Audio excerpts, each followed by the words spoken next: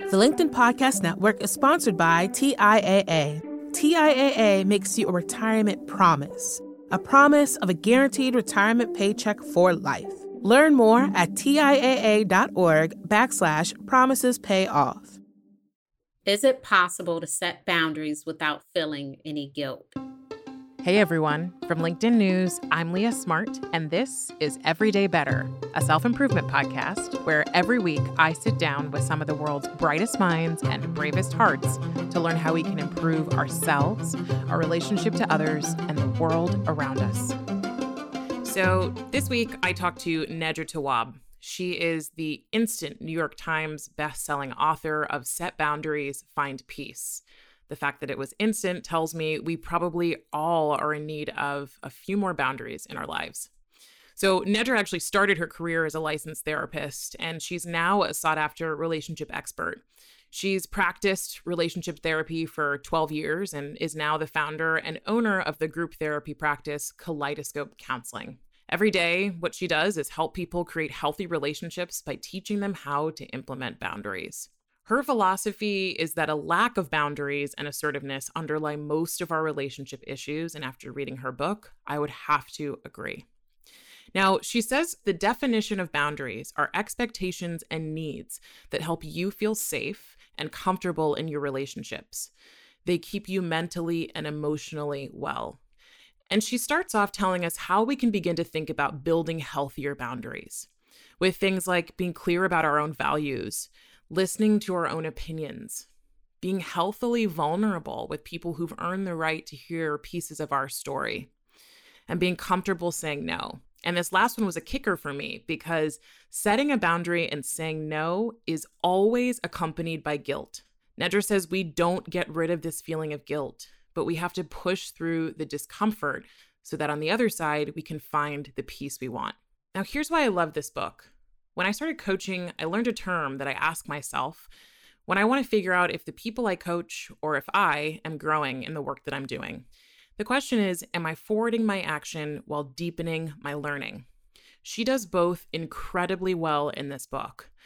Nedra forwards the action with practical strategies to set boundaries, but she also deepens our learning with data, self-reflection, and of course, real stories from her clients. Now, the deepening learning for me always comes before I forward my action. You may find it's different for you.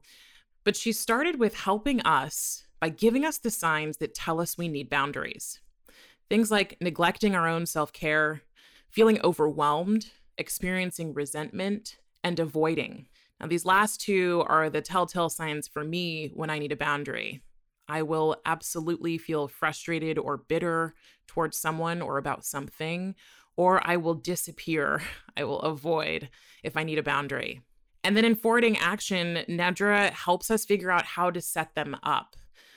And the language she used really helped me feel like I could truly set boundaries confidently.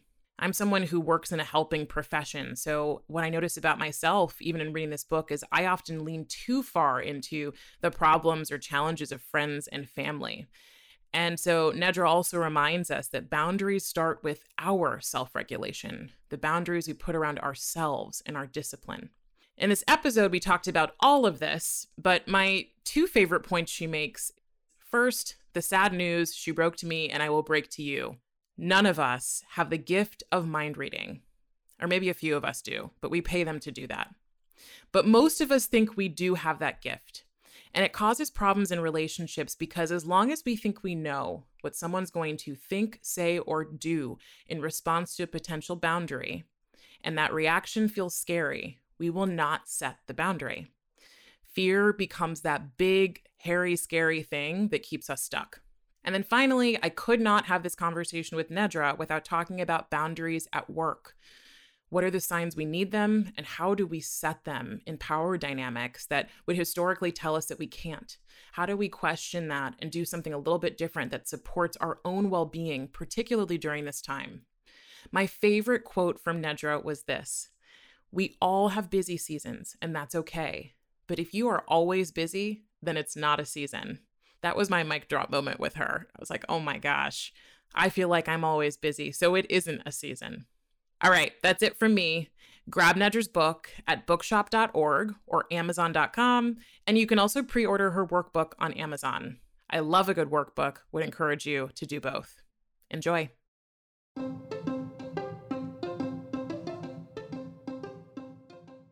So boundaries are rules, expectations, need. It is saying yes or no as a way to make us feel safe and comfortable in our relationships with others. I started this work, I would say, even as an intern, and I didn't recognize it as the work of boundaries. But now, as I look back, it was certainly helping people establish boundaries. My first internship was at a teen shelter. And there would be teenagers there who were having issues with their families, and they would come in for about 2 weeks and they would have individual therapy and family therapy. And I had the opportunity to help them speak with their families in a way that they hadn't been able to before.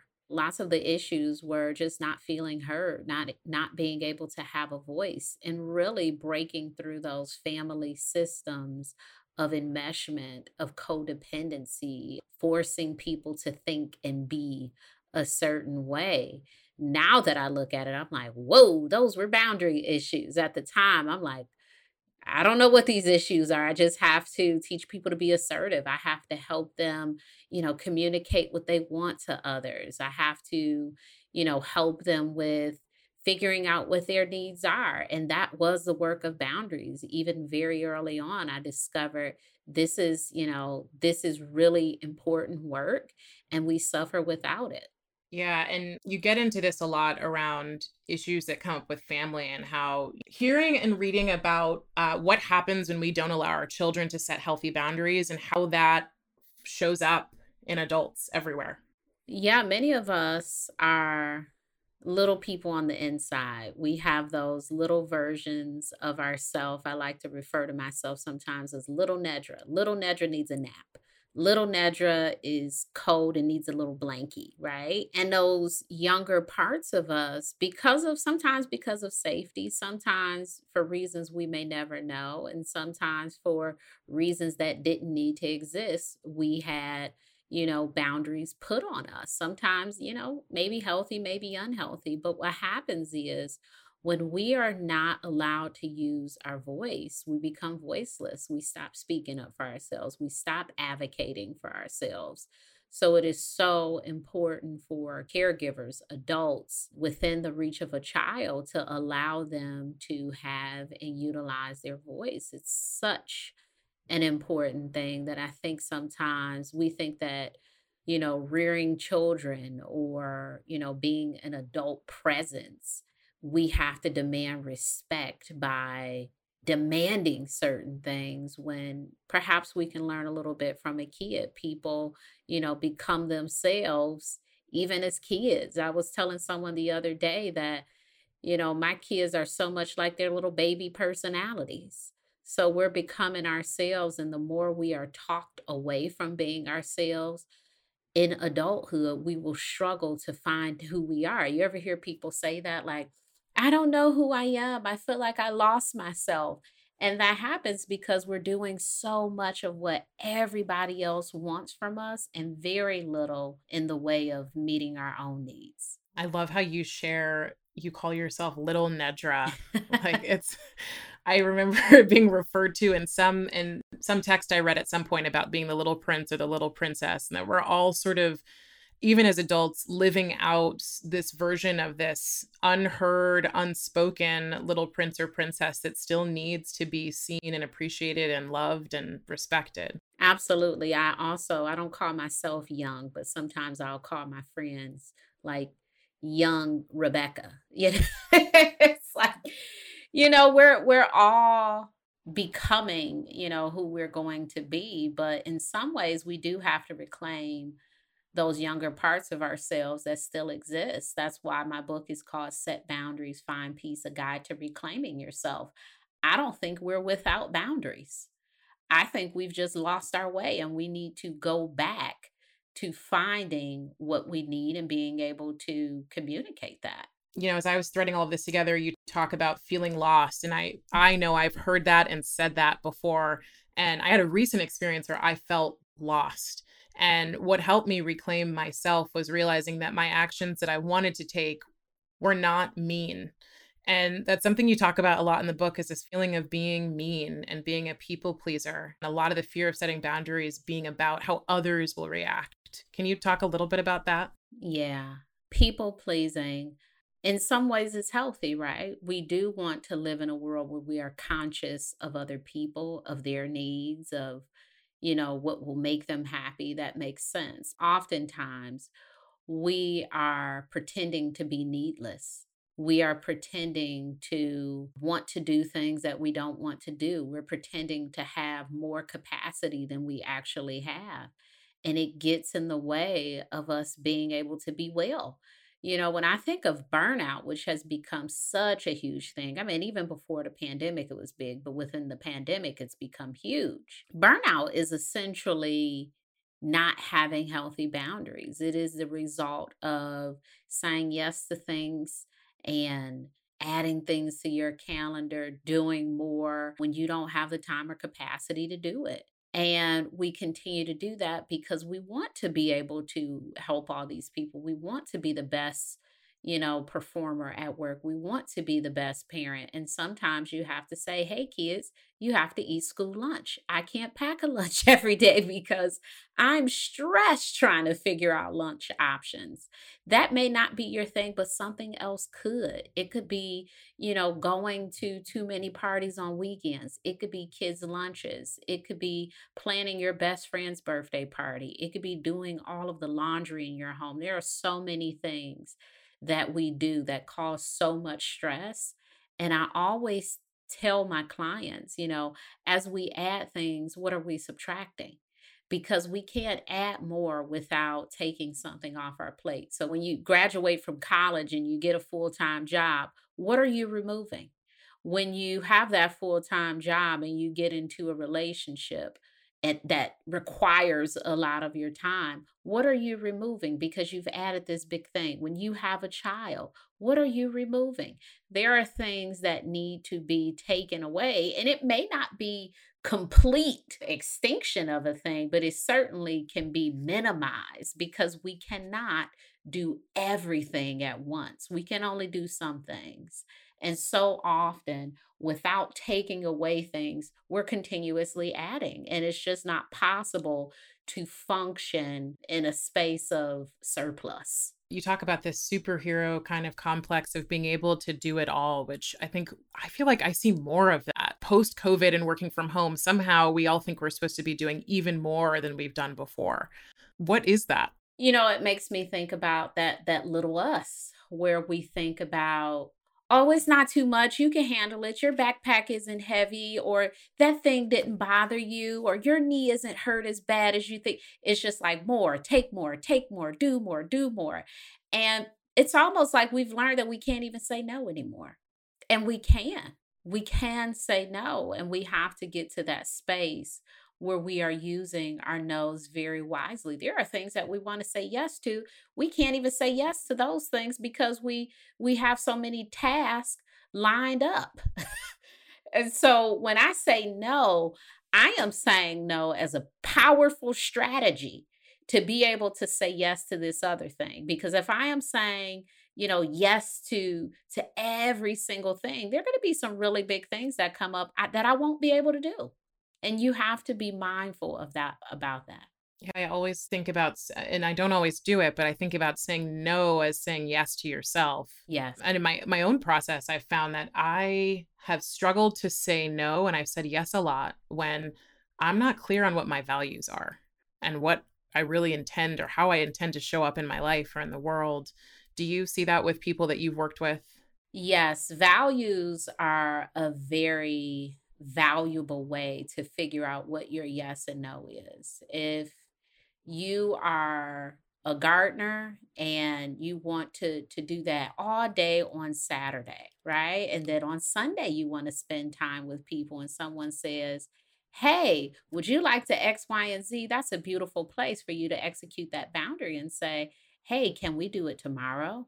because you already know what your value is. You already know what your plan is. So being clear about what your intentions are helps you to make decisions. I think it's the best place to make decisions from. When we started this, you complimented me on my bookcase behind me. And I love to read books. People are surprised that I don't have a ton of books. I have as many on this shelf because my value is to keep good books.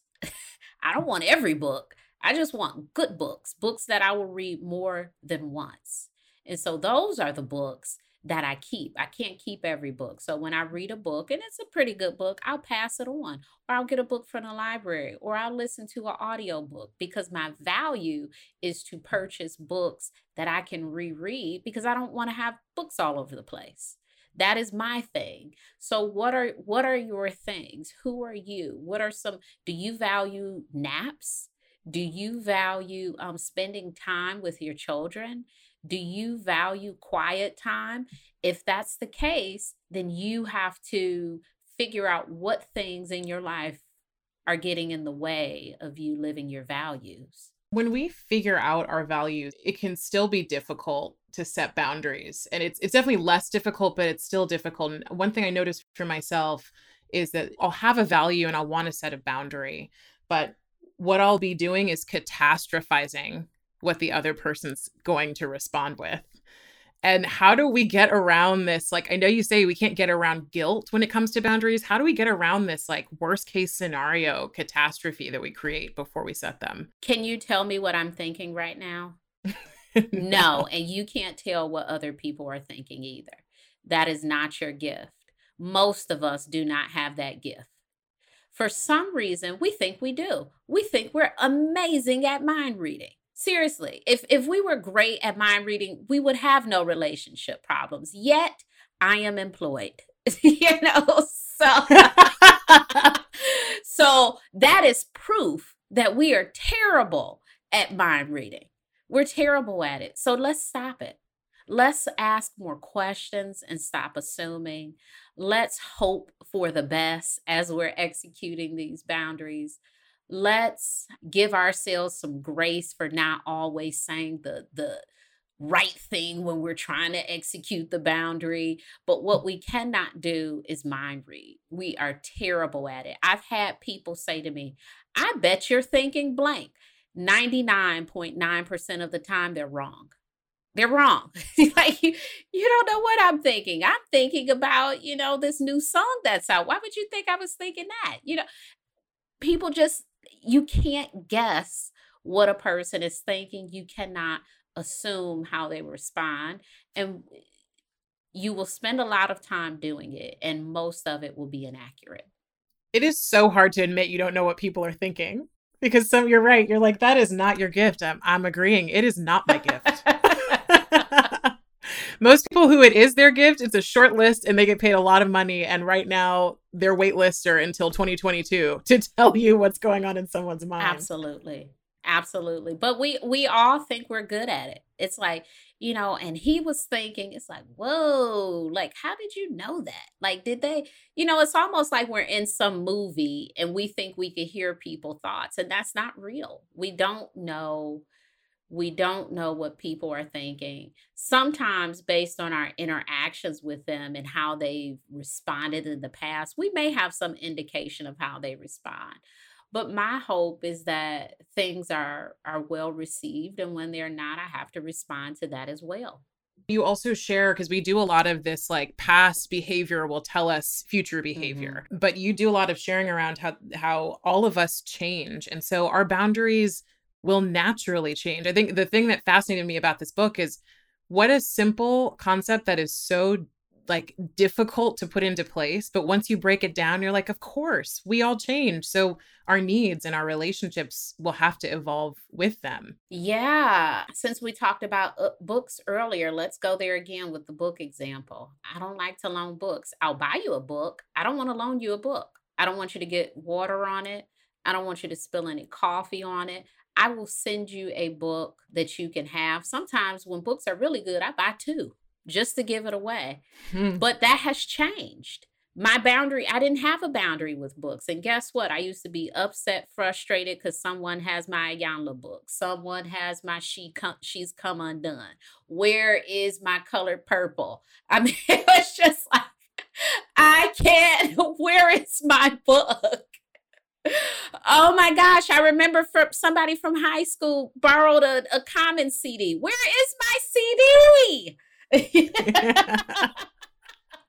And the funny thing about that is I don't even remember who the person was, but I know someone. Somebody did it. Yeah, I remember, but I'm like, I don't know if I could pick them out right now. I just remember it was a classmate and I was like, yes. And so you live and you learn. And from that, I learned I cannot loan certain things that I want to revisit or that I want to have. And there are times where, of course, I can be flexible with that boundary. If it's a close friend and I know for sure they'll return it and they take care of books or something, sure, I can change my boundary for this occasion. But our boundaries change based on where we are, what we want. So never use the excuse of, I've never done that. It hasn't always been that way. They'll get upset because I've allowed this thing to happen for X amount of time. You can change your boundaries whenever you want to. We're taking a quick break. We'll be right back with Nedra Tawwab.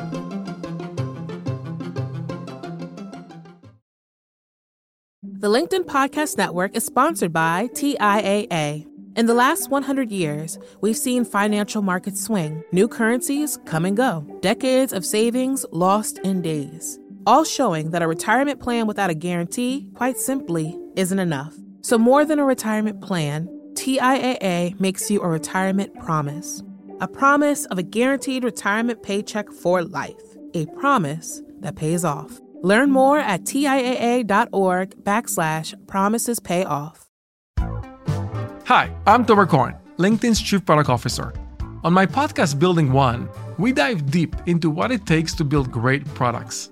Recently, we had Zach Perret, the CEO of Plaid, and he shared about his struggles building a financial app for consumers and how he was able to turn it all around with a critical pivot. Take a listen. I personally couldn't resonate as much with the consumer set that we were trying to reach. I just didn't have that level of empathy. When we made the shift to building a B2B product, though, I was building the product that I wanted. My co-founder and I were creating the product that we wanted ourselves, and we had so much empathy for what that product was. Such a great insight. You know, in that sense, we got lucky because we were creating a thing for ourselves. And then the people that we were talking to also had the same problems we did. They were fintech developers. We'd been a fintech developer. We've been trying to build a fintech product for a year. And so we had such deep empathy. We had such a clear ability to... If you want to hear more of Zach Perret's story and the lessons that follow, listen and subscribe to my podcast, Building One.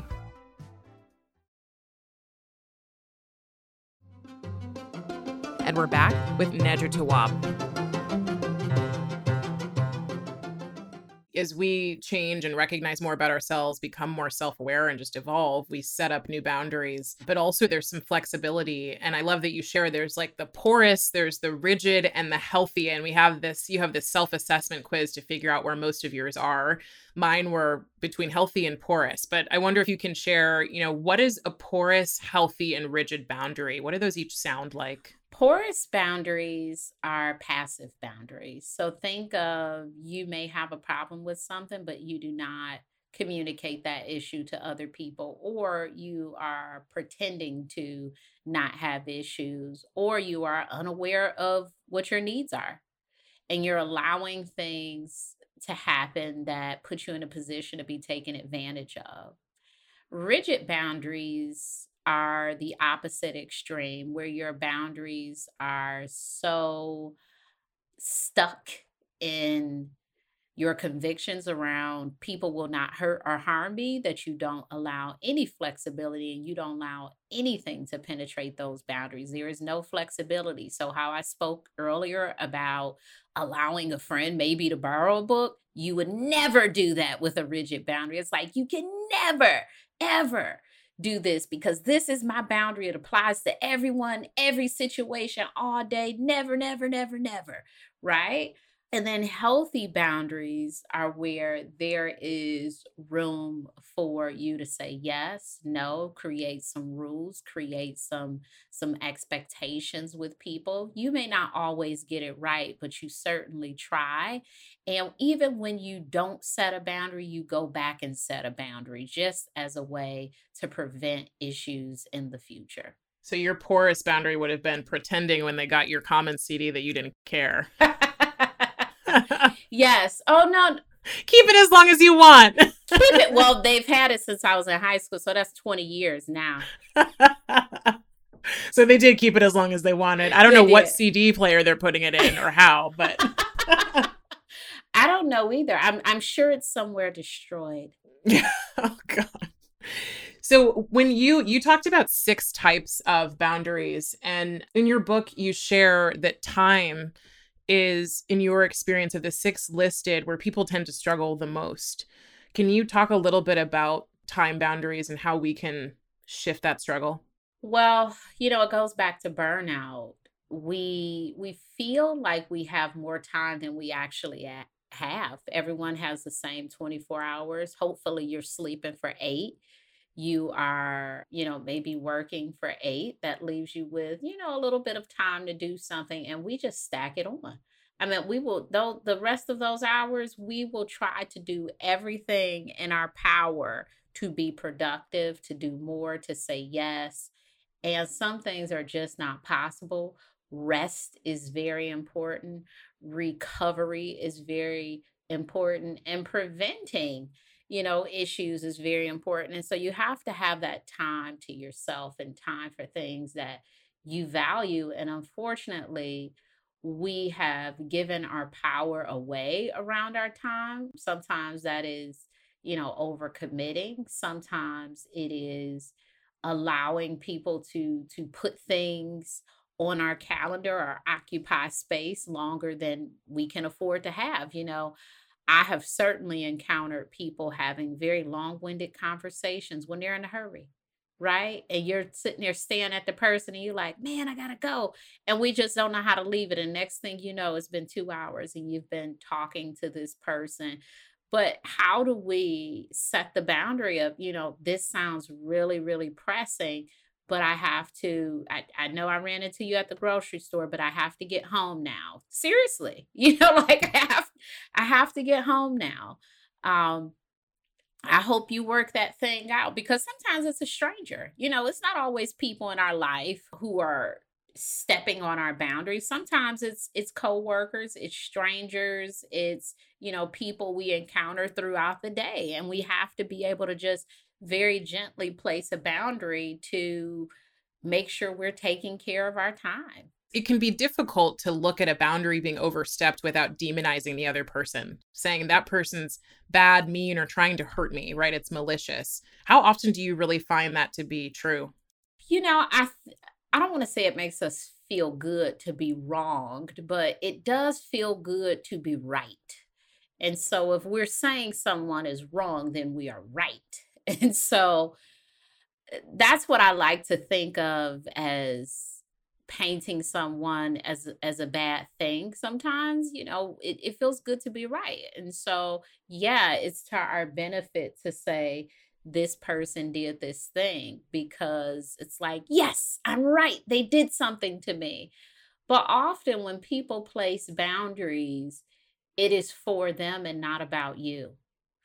It's so important to remember that the more we practice setting boundaries, the easier it becomes for us to honor other folks' boundaries.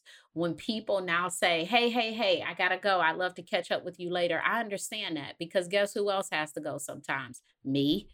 When someone says, I'm not able to come because of, blah, blah, blah, blah, blah. I'm like, okay, I get that. Why? Because I feel the same way about often not being able to, participate in certain things. So the more we're able to place boundaries, the easier it is for us to receive them.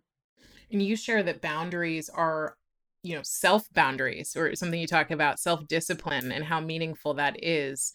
And If I'm recalling correctly, you share that that is just as important as setting other boundaries, because we have to keep these things around ourselves that keep us well and kind of prioritize our self-care. Absolutely. So often we think boundaries are to be placed with other people, and that's part of it. We do say to people, this is what I need, this is what I want, this is what I would like to have happen. But much of the heavy lifting is on us. What do we do when someone dishonors our boundary?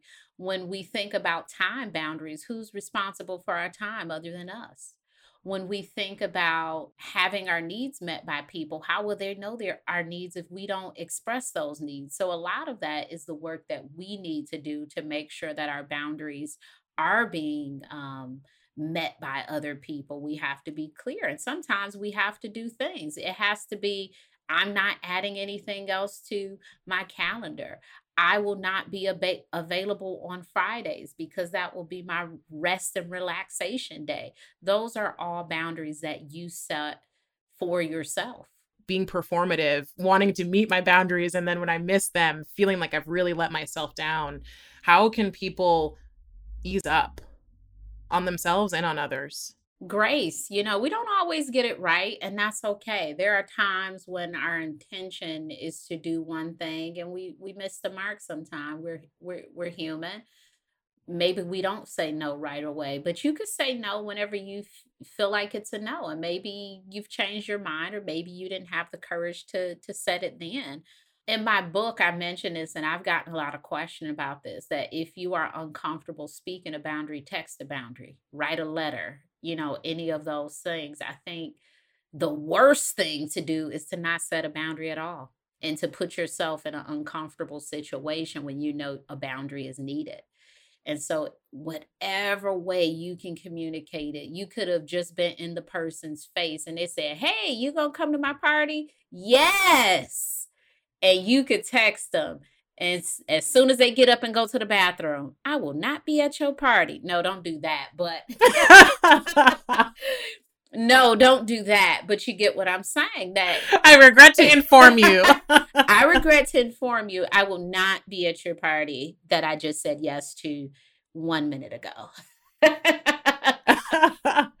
Well, it's so funny. I have become this person who's like, I don't have serious conversations over text or email because my belief is things can be misinterpreted. But the way you set up boundaries and setting boundaries in your book makes it really clear.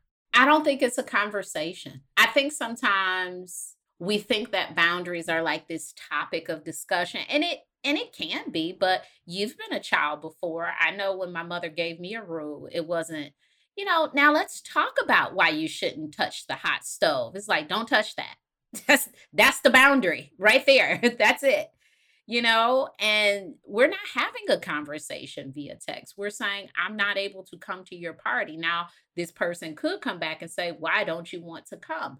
Also in my book, I state that at your comfort level, you can provide an explanation. If you are new to setting boundaries, I don't think it's a great idea for you to provide explanations. Why?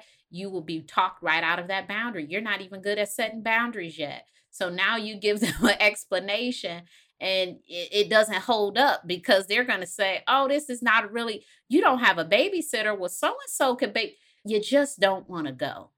Right? So it's hard to give an explanation when you're not strong in setting the boundaries yet. So just be careful with the explanations. But again, there doesn't have to be a lengthy conversation unless it's a ongoing situation or if you feel comfortable doing that. But I don't want you to feel like you can't set the boundary if you have to do it in person. Hey, we're in a pandemic. There are not a lot of things we're doing in person, right? We live in a tech society. And so how do we exclude that as a mode to communicate our needs? I love that, just keep practicing. It will get more comfortable. Yes. I think about bike riding. I saw an adult recently learning how to ride a bike. I've known how to ride a bike forever. I don't even remember learning how to ride a bike. And as I looked at it, I'm like, whoa, this must be hard. I don't even remember the hard. It's just second nature now. And that is the way we can exist with boundaries. Of course, it's hard when we're starting. What isn't? But as we continue to practice, it just is. Do you want to come to my party? No. Are you able to jump on this extra project? I don't have the time for that. It just gets quicker. We get better at it because we've practiced. We already know what our values are. Yeah. I mean, I noticed the second part of the book, you talk more about the places in which we're very likely to have to set boundaries and how that looks. And you use stories, and every single one of them, I found myself like almost feeling embarrassed because I'm going, oh my God, I need a boundary here, here, here, and here. But what I see a lot of, and I'm sure you do too, is in the working environment, particularly in the last year and a half, but I would say absolutely before, we're told that our level of productivity is equated to our performance. So the more we're on or always on, the better we are as a worker when we have an employer. And same for entrepreneurs, right? The more likely we are to achieve success, whatever that means. I'm curious how you work with people around work specifically and setting boundaries, particularly when there's a hierarchy in place. Asking for help. I think so often it is unfortunate the way that people will downsize and move 3 jobs to one person. And what happens is the person doesn't say, hey, this is too much. They try to figure out a way to do these 3 jobs, knowing that this used to be 3 jobs. That means 120 hours. Is my math right? I'm a social worker, not a math. Okay. Your math's right. All right. All right. This used to be 3 whole jobs that you are now doing. So how do we, when you think about it that way, I can't imagine going from 1 job to 3 with the expectation of doing 3 jobs well. There has to be a shift in what productivity is for this new role, right? Because it can't be me doing the work of 120 hours. But so often we will take it on and we'll try to figure out a way to do it. And if we're failing this thing that is huge, that's huge. It's like, oh my gosh, I'm a failure. No, you're not a failure. What you are is not 3 people. And so that job wasn't set up for you to do. That is not your gift. That is not your gift. You are not 3 in 1.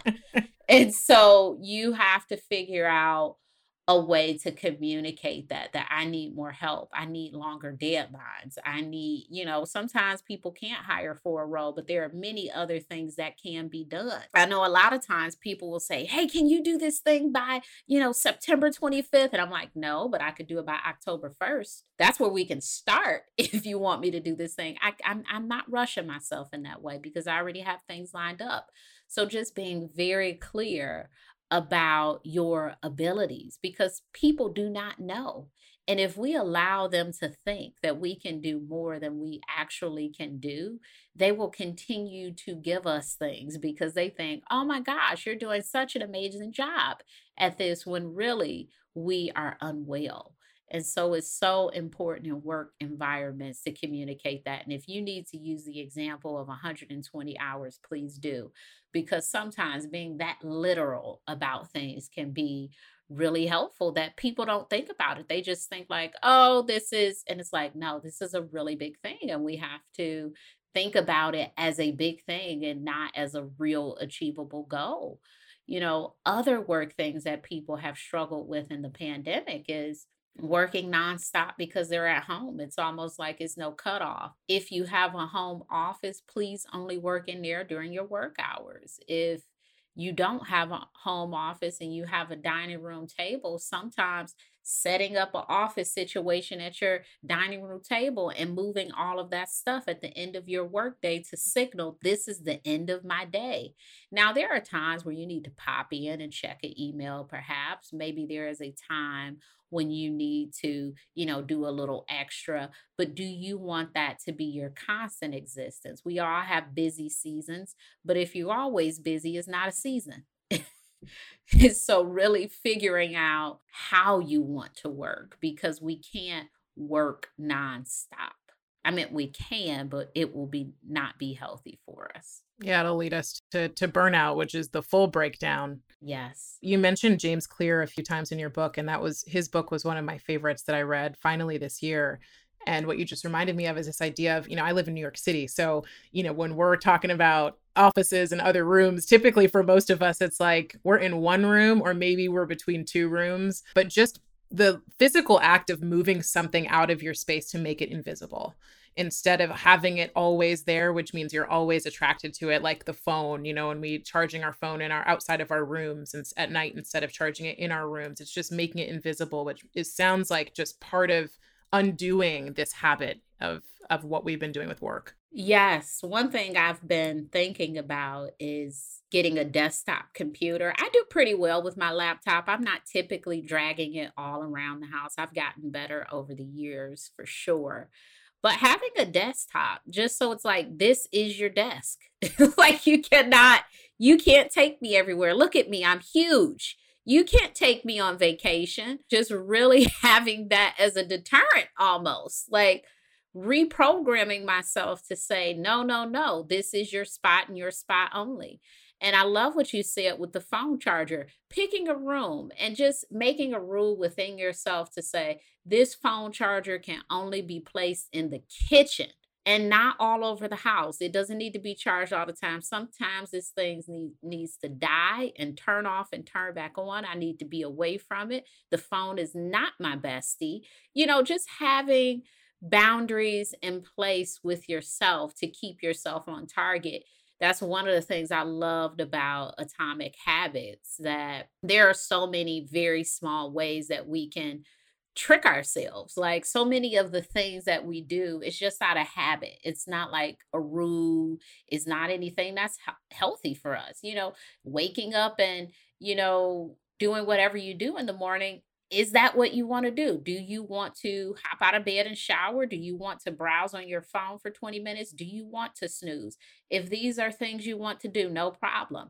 But if you don't want to do them, how do you figure out some small ways to create those boundaries so you're not doing it anymore? If your phone is charging in the kitchen, hey, you have no phone to get out of bed to and hop on. I love this quote you said, if you're always busy, it's not a season. No, we're all living in this like busy is the status symbol that everyone's been talking about, right? Yeah, I've been having a relaxed summer, which means Fridays I'm basically going to the plant nursery. And this is my relaxed season. So I just want to relax and chill out, catch up on some TV shows. Fall will be a little busier for me, but I don't want all 4 seasons to look the same. Like there has to be some decline in what I'm able to do because there are times where I'm like really busy and I can't function like that for a long term. I can do that for, maybe a month, but that last week I'm a little delirious. So, we have to be aware of our capacity. Of course, maybe if you're an accountant, you have a busy season. If you're, a podcast host, things come in seasons. Like there are times where we have to, even if it's not within our career field, we have to carve out, this will be my relaxed season. These will be the 2 months where I lighten my calendar and I really focus on maybe trainings or, doing these other things and not being as busy as possible. There's someone that I know who does work around longevity and human performance. Something they phrased to me, the way they phrased it, I thought it was really powerful. Is in a previous episode, he said, the average professional sports player is in that sport for between 3 and 10-ish years. We are going to have to be working and doing the work that we do for 30 plus years. So if we're in it for the long haul, it sounds like what you're saying is we've got to rest. We have to stop. We have to pause. And, that takes, if you're in the constant busy season, it takes you stopping and saying, wait a minute, what's going on here? Yeah. I'm in my 14th year of being a therapist that doesn't include any internship. So I've been a licensed therapist for 14 years. And one of the questions I'm asked most by other therapists is, are you burnt out? But you have to figure out ways to recharge so you're not burnt out. You have to figure out what those strategies are, but it can't be you continuing to add. So much goodness in this. Being someone who's deep in self-development work, it's the constant recognition that this is the work of our lives. There kind of is no end to this work. It's a continual practice and you don't become perfect. You then you grow and you change and you evolve. And so do your boundaries in this instance. So do other things in your life, but that this is the work for us to focus on to live more meaningful and more intentional. I feel from this boundary piece, more intentional lives. So thank you. You're welcome. So I'd love for you to just complete these 3 statements. Better humans are evolving. Better work is enjoyable. And a better world has boundaries. Love it. Thank you so much for joining us, Nedra. You're welcome. Everyday Better is a production of LinkedIn News. The show is produced by Alexis Ramdow and Rafa Fariha. Asaf Gadron makes sure we sound good in the studio. Joe DeGiorgi mixed our show. Enrique Montalvo is the executive producer of LinkedIn Editorial Productions. Dave Pond is head of news production. Courtney Koop is head of LinkedIn Original Audio and Video. Dan Roth is the editor-in-chief of LinkedIn. And I'm Leah Smart. Thanks for coming with me, and I'll see you next week.